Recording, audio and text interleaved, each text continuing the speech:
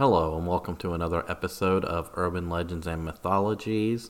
Today, we're taking on the infamous sewer gators of New York City. So, this is a tale that dates back to the 1920s, 1930s era, and it actually starts in Florida.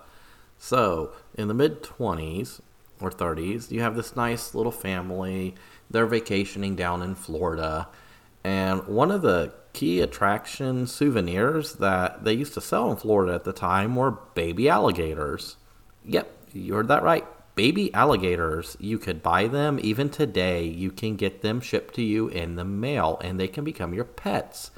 And then when they grow to a big enough size, they can either eat you, or before that, you can flush them down the toilet, and they can go live in the sewers. In this case, little Johnny, he's in a little store in Florida, and he's begging his mom for like a penny or a dime or however much baby alligators cost in Florida in the 20s. And she gives in, and she's like, oh, okay, Johnny, you can have the little pet baby alligator or whatever. So he brings it back, and he's like raising it in his room. Well, at some point, the little baby alligator gets a little bigger, and it bites little Johnny. So his dad, being the sociopath that he is, decides that he's just going to flush the live critter down the toilet, and that will be that. Well, it's 10 years later, and there's some clogs and stuff that they have to go down in the sewers to fix. And while they take this turn around this bend, the workers come upon a sight that they've never seen before. They see a big 10-foot albino alligator feasting on the rats. And he looks and turns around and he snatches onto his buddy's leg. And he goes into a typical alligator death roll and he pulls his buddy under and his buddy's chow. It's a good story. But is it really possible that there are alligators living in sewers underneath New York? Well, let's find out. Well, short answer, no. That's it. Thank you for listening. This is Mike with... Oh, wait, there's more? Okay. So, given what we know about alligators, they are the perfect swamp-adapted creature. They are the apex predator of their environment, and they haven't really had to evolve in like 200 million years, because as long as there's swamps, there's gonna be gators. They are the perfect killing machine for their environment. That being said, they are cold-blooded critters. And a cold-blooded critter would have a very, very hard time living in an underground sewer where the average temperature is probably something like 20 degrees Fahrenheit in the wintertime. So let's say, for example, you were able to actually flush one of these baby alligators down the toilet, which would be a difficult task in itself, considering if you really look at a toilet, the diameter of that drain pipe, it's only about the size of this beer can, this Cider Geist Breezy Hard Cider with Honey beer can. It's not very wide. It's made to take care of human body waste and toilet paper. Now, while rats and stuff can get in there and, yeah, maybe a baby alligator could squeeze its way through the S-pipe and swim down into a sewer, it's highly unlikely. It's more likely that the thing's going to get trapped somewhere in that sewer pipe on its way to the sewer system itself and die. And then you call a plumber and he has to come cut it out of that drain pipe. But let's say he does make it all the way to the main sewer system. Once again, he's cold-blooded. He needs the sun to regulate his body temperature.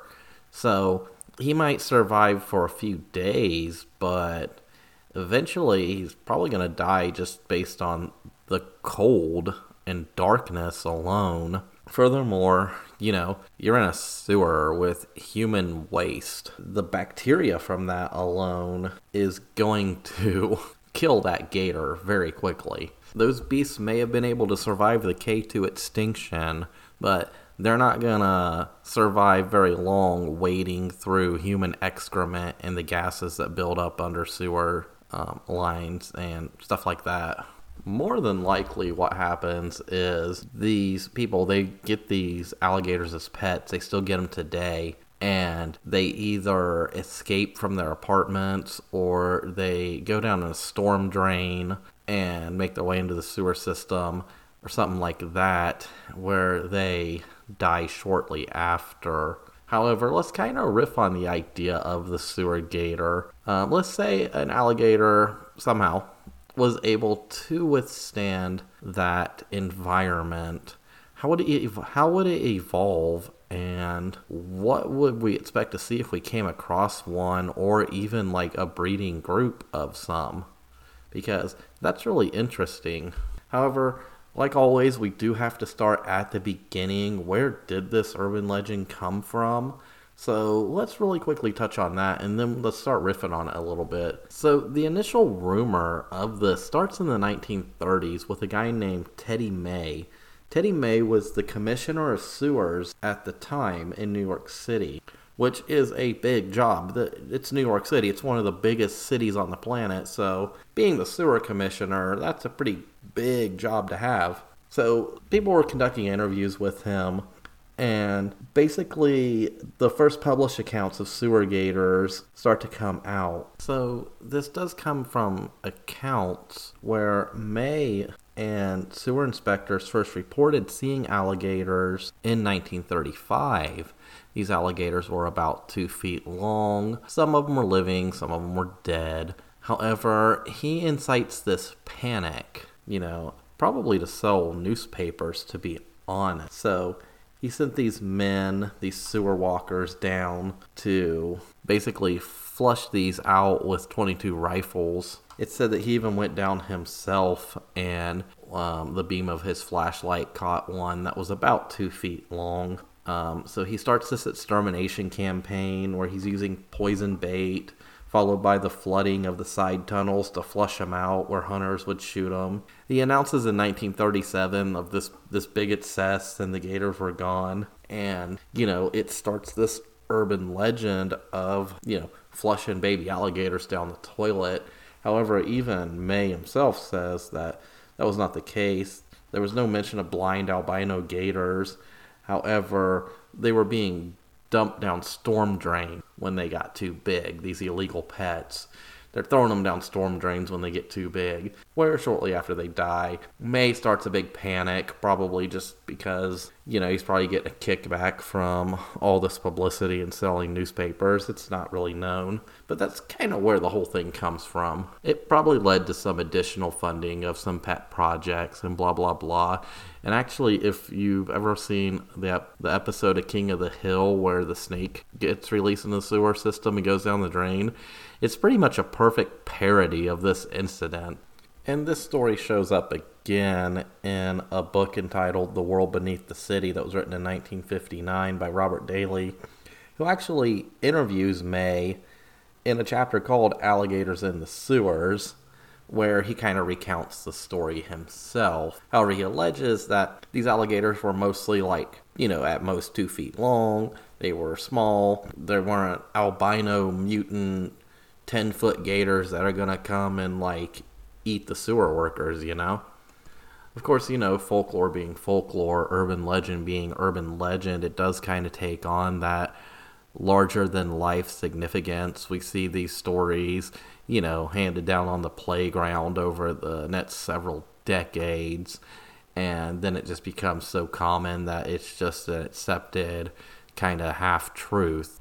And of course, these legends, these myths, they get exaggerated, and eventually the little 2 feet gators living in the sewers become these giant mutant hybrid things that are exposed to chemical waste, and they're kind of like the sewer equivalent of Godzilla, which brings me back to kind of just riffing on the idea of what would an alligator look like if it ended up flushed down the drain, and you had this population of alligators living in these sewers. Somehow they managed to escape death from the fact that they're simply cold-blooded and there's no heat or sunlight. Ignoring that, let's just think about what it would be like. So you have this gator, and it's living in darkness, so it's going to be completely albino. If you remember my Underworlds episode in season 1 where we're talking about how life evolves in caves, it's going to be a lot like that. The thing's going to be albino. It's not going to have much pigment on its skin. It's probably going to be blind if it spent its whole life in darkness.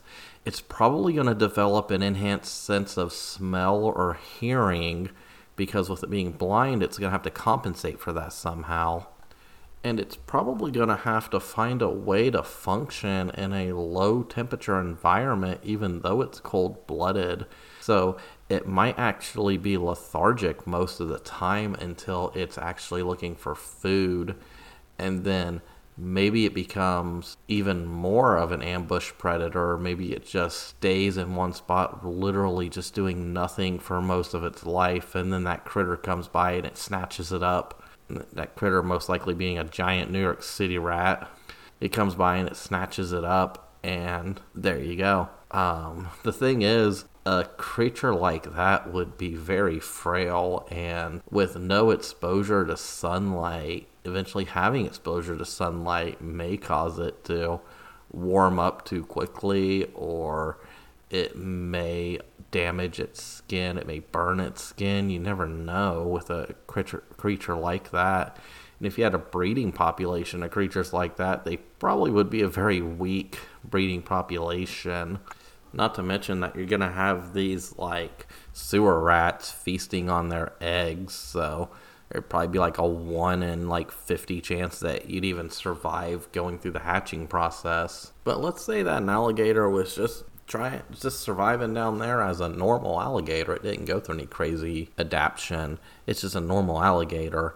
And let's say that the thing gets to be like 20 feet long. Well, I'm sure there's somewhere in the New York City sewer system where an alligator can get like 20 feet long. Maybe there's some like big like pool of waste that it's in, and the guys are like going down the stairs, and they're like, don't go near that ledge, because if you go near that ledge, that giant gator's going to come up and snatch you.